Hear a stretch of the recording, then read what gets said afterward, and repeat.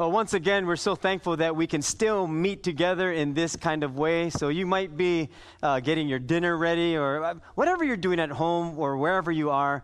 Just know that His presence is everywhere. It's we who get to step into His presence. And tonight I have Jonathan with me. You know, last week Jonathan and I spoke, and I casted the vision of why we have this team teaching.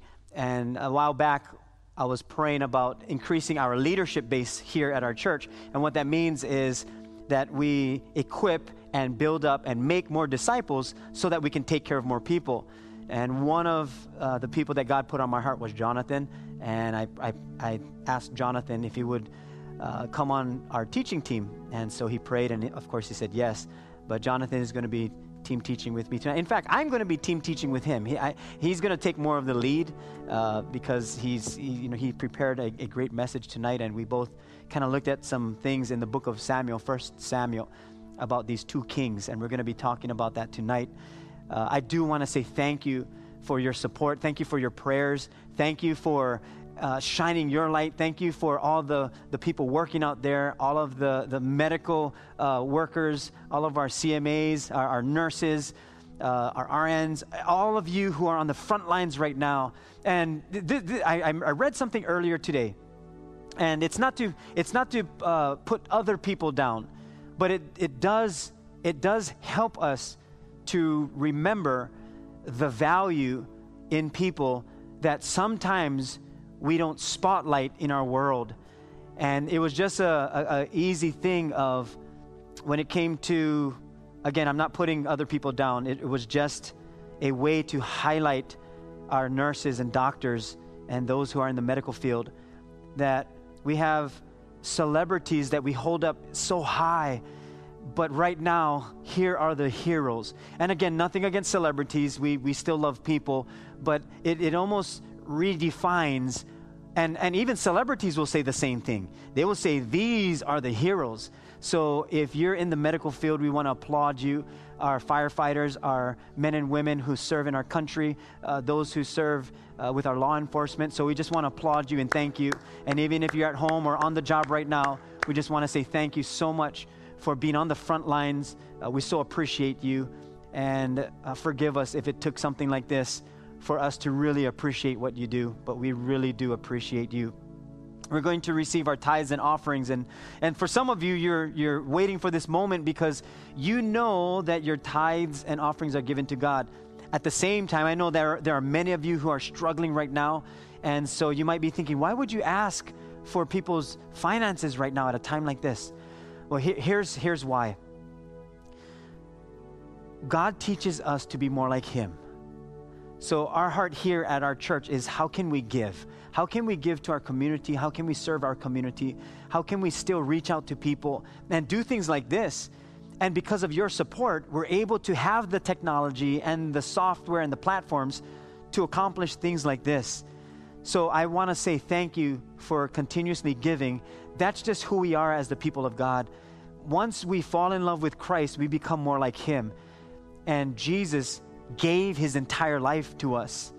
So thank you for giving.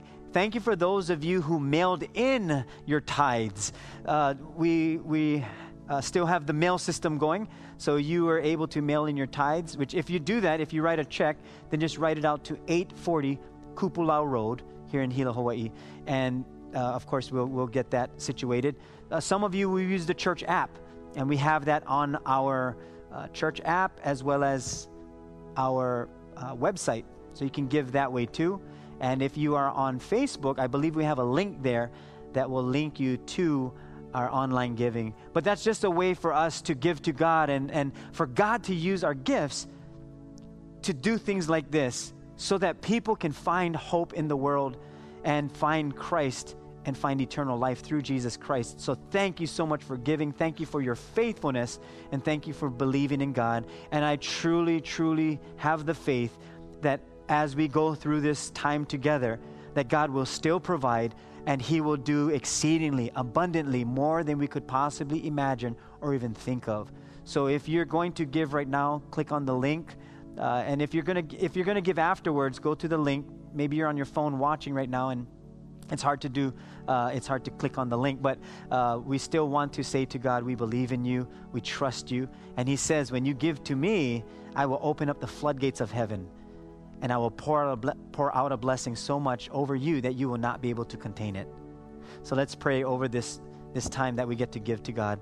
Heavenly Father, we are grateful that we get to give to you.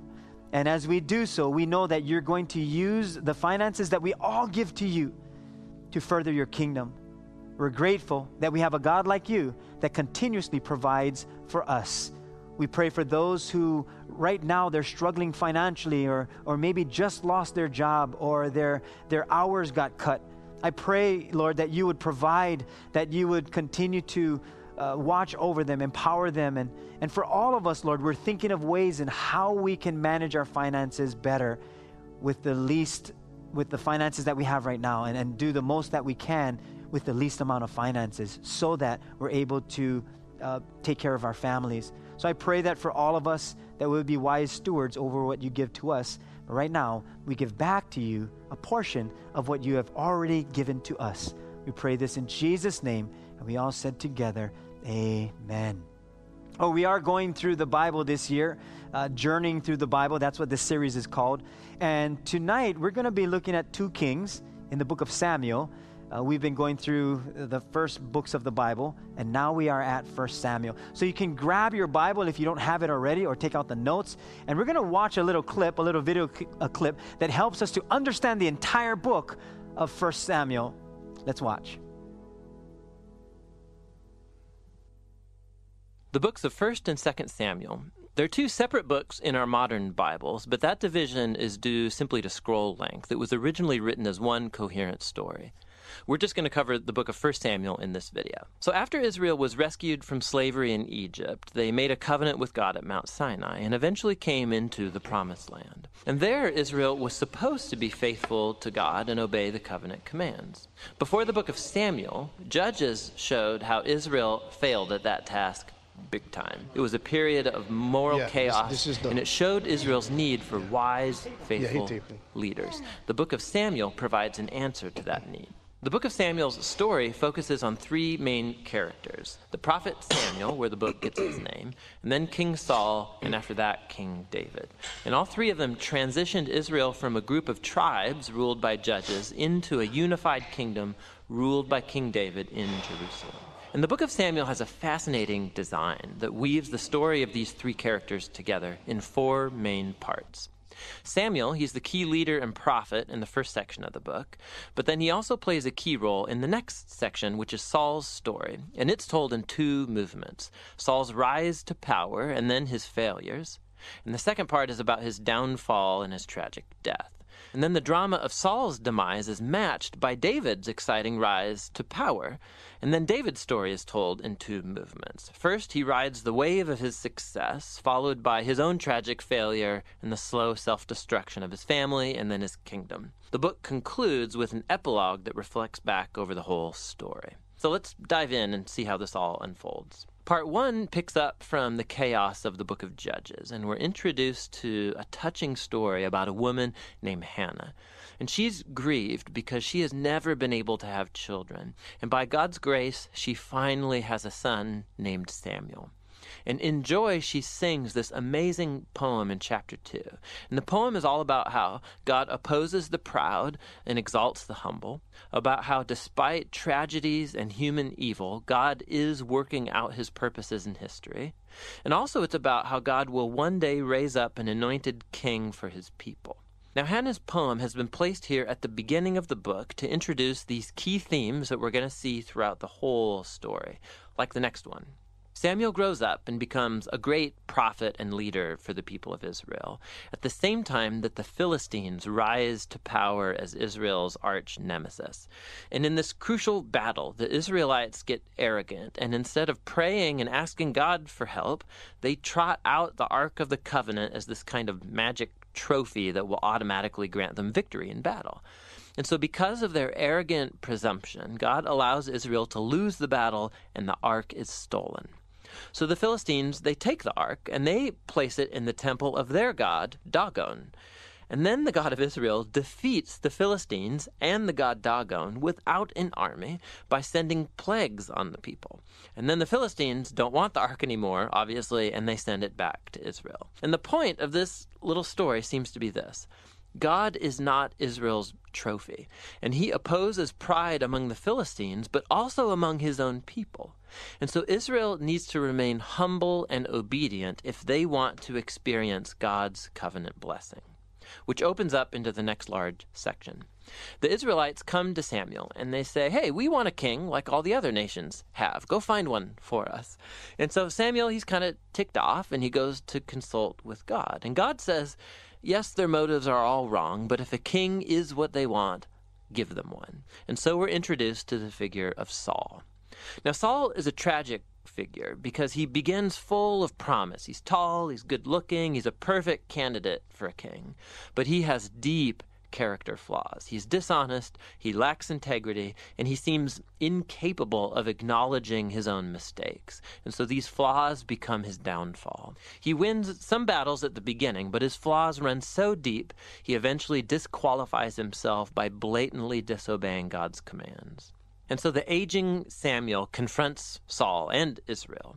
He had warned the people that they would only benefit from a king who's humble and faithful to God. Otherwise, the kings of Israel will bring ruin. So he informs Saul that God is going to raise up a new king to replace him. And so Saul's downfall begins, as God at the same time is working behind the scenes to raise up that new king. It's an insignificant shepherd boy named David. He's the least likely candidate to be king, but the famous story of David and Goliath shows that God's choice of David is not based on his family status, but simply on his radical and humble trust in the God of Israel. And so this story embodies all of the themes of Hannah's poem. Proud Saul and Goliath are brought low, while humble David is exalted. From here, we watch Saul slowly descend into madness, while David rises to power. So David starts working for Saul as a general, and he's winning all of the battles, and he's also winning all of the fame. And so Saul gets jealous, and he starts chasing David around, hunting him, trying to kill him. David's done nothing wrong, and so David simply runs and waits in the wilderness. And here we see David's true character. He has multiple opportunities to kill Saul, but he doesn't. He simply trusts that despite Saul's evil, God will raise up a king for his people. What's interesting, too, is that many of the poems of David that you find in the book of Psalms are linked to this very period of his life, and they all express the same attitude of trust. And so this section of the book ends with Saul coming to a grisly death after losing a battle with the Philistines. 1 Samuel tells some of the most intricate, well-told stories you find anywhere in the Bible, and the characters Saul and David, they're portrayed very realistically. And the author's putting them forward as character studies so that you can find yourself in them. So in Saul's story, we see a warning. It's crucial that we reflect on our own character flaws and how they harm us and other people. And with God's help, we need to humble ourselves and deal with our dark side so that Saul's story doesn't become ours. David, on the other hand, is presented as an example of patience and trust in God's timing in our lives. And so he's running in the wilderness, being chased by Saul. David had every reason to think that God had abandoned him, but that's not what he thinks. And so David's story encourages us to trust that despite human evil, God is working out his purposes to oppose the proud and to exalt the humble. And that's what 1 Samuel is all about. Yeah, the reason why I really I enjoy 1 Samuel and the story of King Saul and King David is that we can glean exactly their character flaws and their strengths because they're human. Sometimes I used to read this Bible and think, oh, this is like, almost like a fairy tale. These guys, this is for real. He fought a giant or whatever. But actually, these are real people. Saul and David was real people, and they had real feelings, and they had real flaws, and they had real strengths. So tonight we're gonna analyze and we're gonna break this book down a little bit. And we're going to take a look at exactly what made the difference between King Saul and King David. because one was regarded highly. King David was always regarded highly, even today, very high esteem in the Bible and by God. Then you had Saul, who never really got it off the ground too good. Yeah. So, but anyway, this was a tumultuous time in the Jewish history, right? Yeah, and one thing that we learned when you transition from the book of Judges, and then you come into 1 Samuel. 1 Samuel begins with his birth, and his birth was a very interesting beginning. But that's where Hannah, his mother, dedicates him to the Lord, and that's why we have baby dedication, because we truly believe that when God blesses us with children, it's not us who own children. We don't create children, as it were. It's God who creates people. So we get to parent our children, but we dedicate our children to the Lord. We say to the Lord, we will do our very best to raise up our children in the way that they should go. And for the child, we're saying, Lord God, be with our children, and at an early age, may they call upon you as Lord and Savior. This is where we get that from. It's from the first chapter in 1 Samuel. And by the way, if you're thinking why we are this far, we're practicing social distancing. So 6 feet. This is more than 6 feet. More than 6 feet, yeah. But this is, and you might be thinking, well, we're going to be talking about the tale of two kings. What does this have to do with the situation that we're in? Well, think about it. You're at home probably more than ever than you were before. So when we're not at home, we're at work or at school or doing something else, and we have certain kinds of authorities. Maybe at work you're a manager or something, and you have certain authorities that you carry. And at the same time, if you think about a king, every king has a kingdom. And the king's responsibility is to take care of the kingdom. The king's responsibility is to make sure he protects the kingdom, that he provides and builds an economy for the kingdom, that he makes sure there are certain laws to govern them so that they're safe, so that they're able to function as a society. So kings they had more responsibilities than just the authority and the position. They had to constantly think about the people. Well, that's where we're at right now. We're in our very own homes. That's like our kingdom right now. And now we have to think through, how are we going to do this together? Maybe you're the disciplinary one in the family, and maybe you are the one who are always with the children and you discipline them. But then your spouse comes home, and now you're together, but you discipline differently. You now have two kings, as it were, trying to be authoritative in their roles as best as they can. And what we can learn from these two kings is the differences between the two. And as we go through the book of Samuel, 1 Samuel, you're going to find that Samuel, he becomes a great prophet. And Hannah, his mother, knowing that if I dedicate him to the Lord, he's going to become someone great. Well, their enemies, the Philistines, rise to power, and they become their enemies for a very long time. They think that the ark is their strength. So the Israelites, they cherish that. And then the Philistines think, well, if that's going to give them strength, let that give us strength. But then it doesn't work for them. What we find is the Israelites needed to remain humble and faithful. If you read the book of Samuel, 1 Samuel, they needed to remain humble and faithful. That's kind of the theme through it. There was dishonesty. They lacked integrity. And as kings, this is who they're not supposed to be. They're supposed to be honest. They're supposed to be people with integrity. But one thing that we're going to find with these two is there's this thing called self-awareness.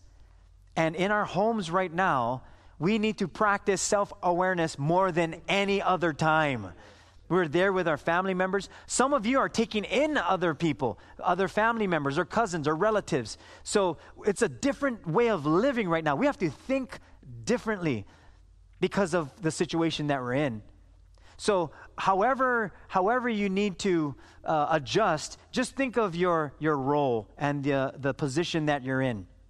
One of my favorite stories in here is the story of David and Goliath. David is like my Bible character. And I don't know, do you have a Bible character? Like there's a character that stands out to you in the Bible? I like David. I like Paul. Yeah. Okay. Yeah. So you may have a Bible character. If not, I would suggest just asking God, who can I relate to in the Bible? And if you don't know many Bible characters, start reading the Bible, because there are interesting characters in the Bible. And like you were saying, Jonathan, they're humans. You know, they go through difficulties just like you and I. But you read throughout the book of Samuel, and you see a man by the name of David who eventually becomes king, but starts off early as a shepherd boy. And we're going to kind of get into that a little bit more. But throughout the entire book of Samuel, you're going to find the people wanting and trying to trust in God's promises, trying to trust in God's word, and doing their very best to remain true to who God is. And David had an attitude of trust. He did his very best to trust in the timing of God, despite the human evil that was coming his way. And even in our world right now, despite what is happening, God is still working out his purposes and his promises. We can rest assured that even with David, he may have died in his weakness, but he never lost a heart for God. He still had a heart for God. And the differences between these two are the differences. Well, in order for us to really dive into the differences, let's take a look at the similarities between the two kings, Saul and David. Like in the video that we saw, the trajectory of their rise and their fall was the same thing. You know, they both started off strong with a lot of promise, a lot of potential. They both peaked, then they struggled, and they both kind of ended their kingdom rule in not the best place. So that's a similarity. Another similarity between the two kings was this: both were chosen by God and anointed by Samuel. Both of them. Another similarity is they both had the Holy Spirit, even though it wasn't really mentioned back in the Old Testament very much, but they both had the Holy Spirit in First Samuel, the book of 1 Samuel. And they both, like I said, started out strong, but didn't finish that well. The truth is, all mankind shares some of the qualities and characteristics of both Saul and David. We have more in common than we do not have in common, you know. And right now in this time of the world, we were just talking, Pastor Sheldon and I earlier, is that one thing about one result or consequence or evidence of this whole coronavirus thing is, you know what, 7.2 billion people on the earth right now, we all share the same common enemy. And we're all singular and focused on defeating this one enemy. All those other things, isms and schisms, it kind of went off the side right now. Right now, everybody, the whole planet Earth and the people within it are unified in this one action. So those two guys had a lot in common, but it's the differences between Saul and David that makes all the difference. That's why David was called a man after God's own heart, and Saul wasn't. So we're going to look at those things, and the first one is... Yeah, if you want to write this in, I'm not sure if the notes were working on our app, but if you want to take some notes, here's difference number one: humility. There is such a difference between the two when it comes to humility. If you read the life of Saul as Israel's first king, and then David up and coming, just from their very beginnings, you can see the differences. And they both had the same opportunity, but yet they both had a difference in humility. In the Bible, the book of James, chapter 4, verse 6 tells us that God gives us more grace. That is why the scriptures say, God opposes the proud, but shows favor to the humble. God shows favor to the humble. We are people who have been given grace by God, and it's under that grace that we can walk in humility, not use God's grace as a way to just do whatever we want, but walk in humility. For those of you who are Christians and have read the Bible, or if you have never read the Bible, and I challenge you to do so, as you read through this entire history, the Bible, you will not find not one time a proud, arrogant, or prideful individual was rescued or blessed by God. It's always the humble, the broken. In my life, and I just want to share personal illustration, personal testimony. There's been 2 times in my life where, yeah, my trajectory started off good and I fell down and I was all jammed up. And those 2 times, okay, God rescued me those 2 times. He rescued me in incredible ways. But it only was preceded by me humbling myself. Until I humbled myself and I said, Lord, you gotta intervene. I can't do this anymore. I can't figure this thing out anymore. I need your power and your strength to intervene in my life. It was only that time that I saw God's presence, that I experienced his power, and Jesus became real to me. Twice that happened to me. And not once did that happen to me when I'm, arrogantly thinking, I got this, I got this under control. I can figure this out myself. No, it was through humility. So humility, number one difference between David and Saul was that factor, humility. That's what we need right now in our homes, right now. Oh, yeah. We need humility. It's hard. We're trying to figure things out. What are we going to do with the children? How are we going to have our alone time? And for some of you, you've been wondering, why am I so tired and exhausted? Nothing really has changed. Well, everything has changed. Even something as simple as your work schedule, or maybe you have an extra child at home or something. Like, everything has changed. And if we don't walk in humility, which means we humble ourselves before God and say, God, in this situation that I'm in, can you teach me how I can be more like you in every situation? It's very hard because we're learning a different lifestyle overnight. We couldn't prepare for something like this when it's a lifestyle shift. Now we have to change between how we feel and what we know we should be doing, what we know we should be, or how we should be living as believers. So when it comes to humility, we need God's Spirit. Micah chapter 6, verse 8 tells us, He has shown you, O mortal, what is good. And what does the Lord require of you? Here it is, to act justly and to love mercy and walk humbly with your God. That's the key factor right there. You're not just walking in humility. It's not I'm going to let people walk all over my life. I'm just going to bow down to everyone. He says, no, you're walking in humility. You walk humbly with God. In other words, anything aside from God is not the kind of humility that we need. Sometimes we look at someone's life and we say, wow, that person is a real humble person. I understand that. But if you really want humility, you got to walk with God, because here it is. Here's the difference. Humility is not weakness.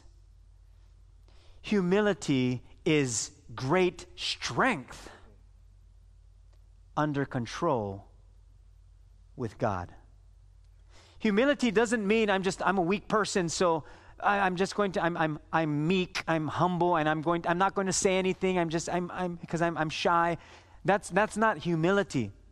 Humility is you have great strength, but you humble yourself. You're able to control your strength under the mighty hand of God. That's the difference between just being a person who is kind of to themselves and you're more reserved than someone who has such strength, but it's under control because they're walking humbly with God. And that word too, when it says, what does the Lord require of you? To act justly, it means to fashion, to accomplish, to make. So when you act upon something, you're fashioning something, you're making it, you're putting it together. So we don't just automatically are humble people. It's an attitude in the making. So we're going to have some pitfalls. We're going to fail at times. We're going to say some things to each other. We're going to get at each other and pick at each other. We're going to blame each other. We're quarantined. So now we're always around each other more than ever.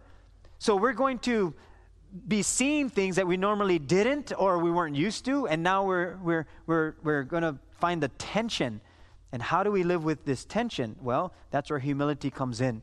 In the book of Luke, chapter 14, verse 11, tells us, for all those who exalt themselves will be humbled, and those who humble themselves will be exalted. And that was Jesus speaking. He knew what he was talking about when it came to humility. He humbled himself and gave his life for us. So that's difference number one. Difference number two is a pure heart. Not only do we have humility, but a pure heart. And in 1 Samuel chapter 16, verse 7, it tells us, but the Lord said to Samuel, do not consider his appearance. And this is when Samuel was choosing the next king of Israel. He came to David's family. Do not consider his appearance of his height, for I have rejected him. The Lord does not look at the things people look at. People look at the outward appearance, but the Lord looks at the heart. He looks at the heart. So when Samuel went to David's family, Jesse, the father, brought out all of the older brothers of David. Brought out all the ones that looked like they were the ones. You know, they were the big ones. They were in shape. They were huge, and they were handsome in stature. And so Samuel comes up and he says, surely this has got to be the one. This guarantees the one. This is like Arnold Schwarzenegger. That's like Dwayne Johnson. That cannot be Kevin Hart. No way it's Kevin Hart. No way. That's impossible. It's not going to be him. Sorry, I went into his voice too. I'm going to have. So if you think about it, that's what he did. He's looking at, sorry, Kevin, if you watch this ever. But he looked at all of these brothers, and then he said, surely these are the ones. And God says, you're looking at the wrong thing. You're looking at the outward appearance. You're supposed to, like me, look at the inward. So here's what is good for all of us. We have such hope in a time like this because God is looking at our hearts. He looks at our hearts. And we're calling upon God. We're saying, God, can you help us through this season? I know you may have differences when it comes to, things that our president says and things that he does. And so that's beside the point. The reason why I'm bringing this up is because he did say something that is very controversial right now. He did say he wants to open up the country and get us to a place of operating once again by Easter. Now, as a believer, you know what Easter means. That's Resurrection Sunday. So for some people, they're on one side and saying, that would be great. What a celebration that would be. And then you have this side who is saying, wait a minute, slow down. What if we aren't ready and things go bad or worse, and now it's prolonged even more? The good thing is, and this came from the White House, is that, and the president did say, I will assess or see what it looks like at that time. So I think if we put aside the politics, but we bring it back to looking at how we can have that pure heart. For us as believers, the pure heart is this: Lord God, we need something to hang on to, someone to hang on to, which is Jesus Christ. That's who we hope in. It would be great, yes, if that came to pass, that everything would kind of start to get back to normal by Easter. But we don't hang on to the day or what the president has stated. We hang on to Christ in the hopes that that happens, in the hopes that that takes place. But any leader knows this, that in order for you to help your people, you have to give them a goal, hope, something that they can be motivated by. Now, whether you agree with the president or not, that's not what I'm here to say. What I'm here to say is we have hope in Jesus. So we stay close to him. We hope and we pray that things can not get back to normalcy, but get back to a place where we've learned through this season and that we're better through this season. That's what it looks like when we think about having this pure heart. In fact, David said in Psalm 51, verse 10, create in me a pure heart, O God, and renew a steadfast spirit within me. Yeah, this is one of the hallmark scriptures, and dear to me too, because Psalms 51:10 really, it encapsulates David's character in his heart. It's not like he always had a perfect heart. In other words, this scripture is, Lord, no, I don't have I get on peel out, dirty. I have lots of bad things in there. But this is what God saw. God saw David come every day in humble submission to Christ and say, Lord, you know my heart. There's something in there that's not good. And it's affecting me. It's affecting my relationships. It's affecting how I relate to people. It's affecting my joy, whatever. So, Lord, you got to create in me. You got to clean. You got to do a roto-rooter in my cardiovascular system so that your life can flow again in and through me. Okay? So that's what David did. And you know what? I'm thinking David probably did this every day because you know what, Pastor Sheldon? I got to do this every day, even though I don't think I have to. A little bit of offense left unchecked in here will eventually result in something bad. A little bit of, unforgiveness in here. A little bit of, I want this, a lustful thing in here. Eventually, it will come out in our actions, which leads us to the next scripture, yeah? Yeah, well, when you think about creating a clean heart in us, whenever we talk about a clean heart, I don't know about you, but I like preventive.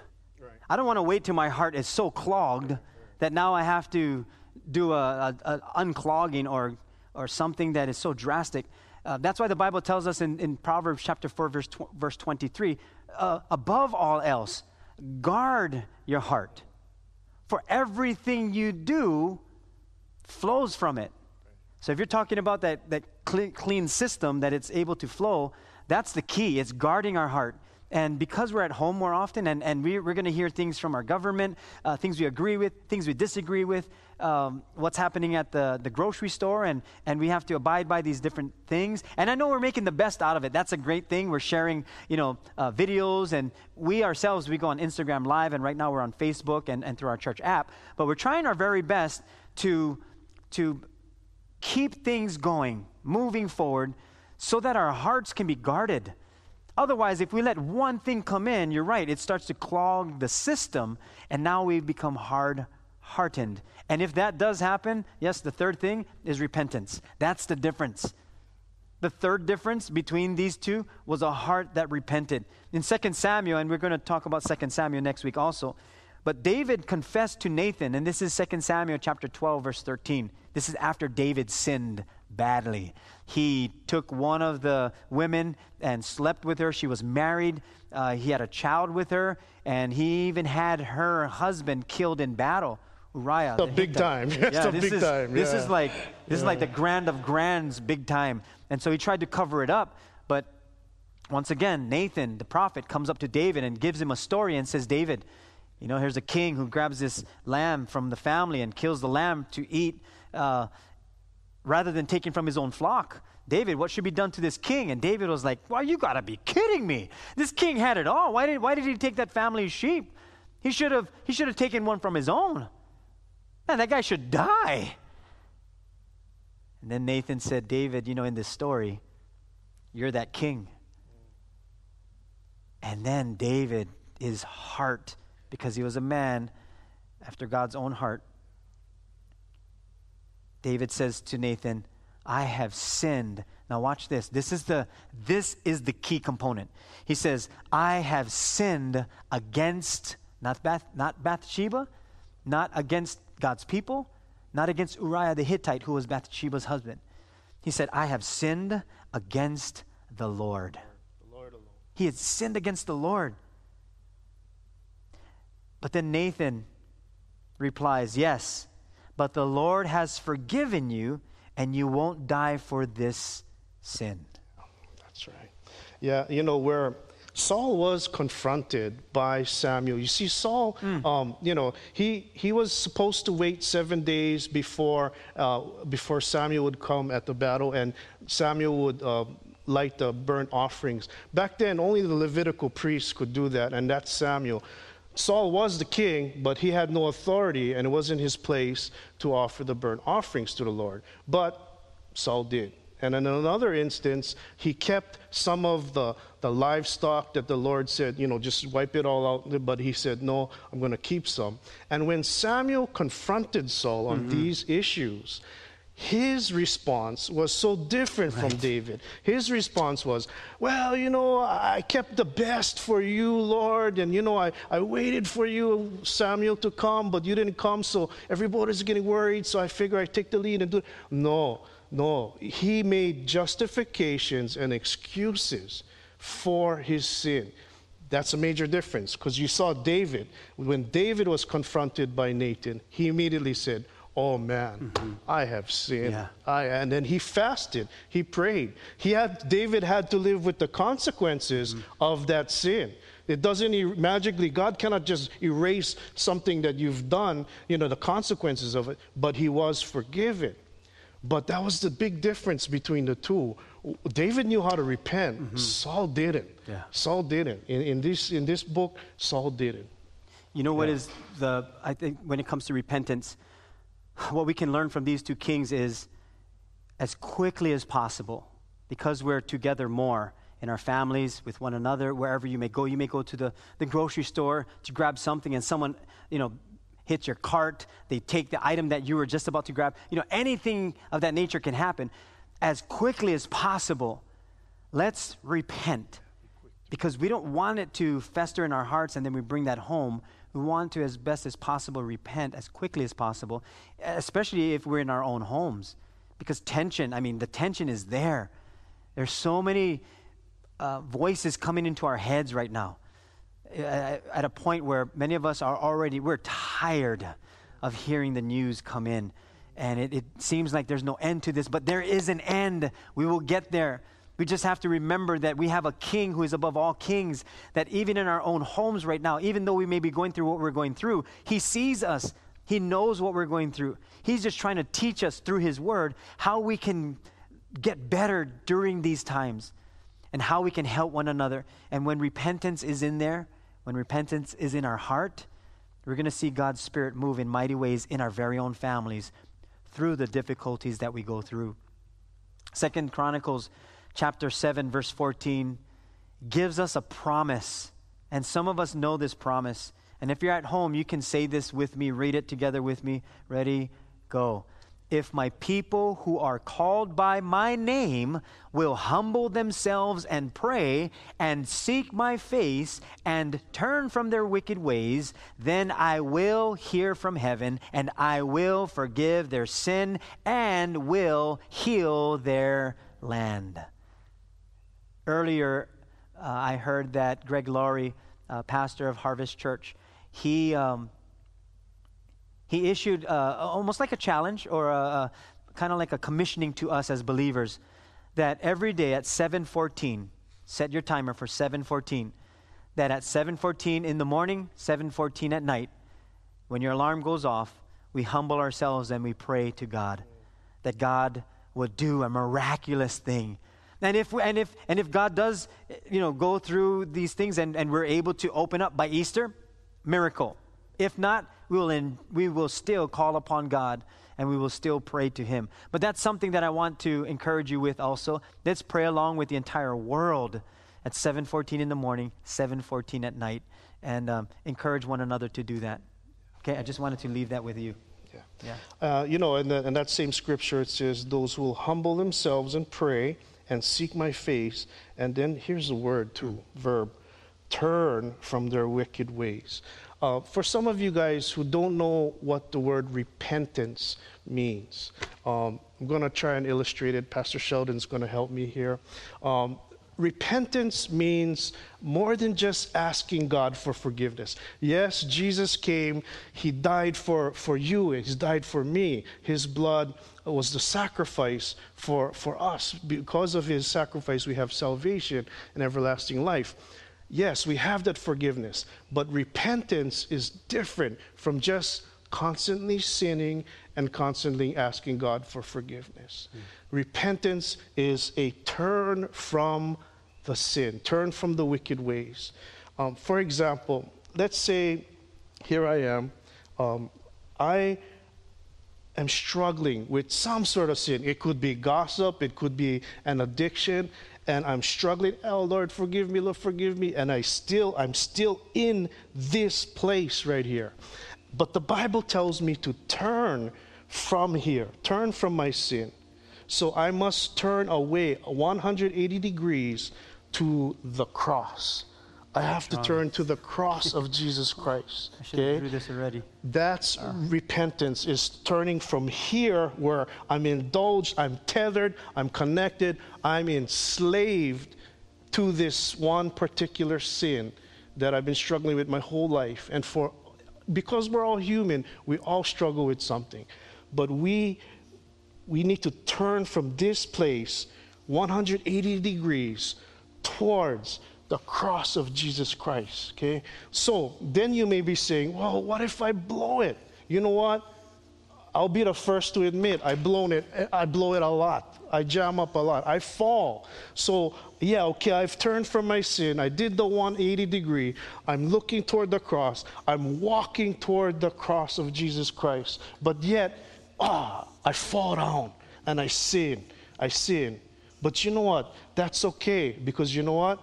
I'm falling towards the cross. I'm falling towards the grace and the power of Jesus Christ. I'm falling towards my redemption and my salvation, because I've turned my back on my sin. And even if I do fall, I'm falling towards the cross of Jesus Christ. You know, I'm going to conclude this evening with a story. This is a story, and it's from the book of Luke. You find it in Luke chapter 7, and it's a story about a woman. Okay, first of all, let me paint the picture. Jesus comes into a town, and a Pharisee who is a teacher of religious law, he invites Jesus into his home for dinner one night. Okay? And so Jesus goes into the house of the Pharisee, and all of a sudden, this woman comes. And she has this alabaster jar, which is a jar of perfume, a very costly perfume. Back then, it was a year's wages. It'd be worth $40,000, $50,000 in today's relativity. So she had this expensive bottle of perfume. And what she did was, she came up to Jesus' feet. It says she bent down on her knees, and she came behind Jesus, and she started breaking the alabaster jar of perfume and nard onto the feet of Jesus, and she began weeping and crying and wiping the tears with her hair on Jesus' feet. This is what this woman did. Now, it comes back here, and then the Pharisee is thinking in his head, man, if Jesus was really a prophet, he would know that this woman is a sinner. Now, the Bible doesn't tell us what her sin was, but this is how Jesus responds. He says, then Jesus told Simon this story. A man loaned money to two people, 500 pieces of silver to one and 50 pieces to the other. But neither of them could repay him, so he kindly forgave them both, canceling their debts. Who do you suppose loved him more? Simon answered, I suppose the one for whom he canceled the larger debt. That's right, Jesus said. Then he turned to the woman and said to Simon, look at this woman kneeling here. When I entered your home, you didn't offer me water to wash the dust from my feet, but she washed them with her tears and wiped them with her hair. You didn't greet me with a kiss, but from the time I first came in, she has not stopped kissing my feet. You neglected the courtesy of olive oil to anoint my head, but she has anointed my feet with rare perfume. I tell you this, her sins, and yes, they are many, have been forgiven. So she showed much love. So she has shown much love, but a person who is forgiven little shows only little love. Then Jesus said to the woman, your sins are forgiven. The men at the table said among themselves, who is this man that goes around forgiving sins? And Jesus said to the woman, your faith has saved you. Go in peace. This woman had a face-to-face, actually a face-to-feet encounter with Jesus. She demonstrated the humility, the repentance, and the cry to God to create in her a new heart. And Jesus met her there. Jesus saw her heart, and she fell in love with Christ. And to this day, we talk about this woman.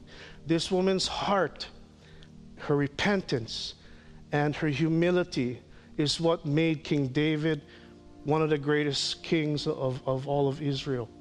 So tonight, let us, you guys out there, if you guys want to live a life not just ordinary but extraordinary, if you guys want to live a life not like just Saul, to peak and then just die out, but one with David, even though he had a rough time, he had many sins, he had many struggles, my gosh, you know, he was considered in Acts a man after God's own heart. If you want to live a life like that, the only way to do it is to have that encounter with Jesus, as this woman did.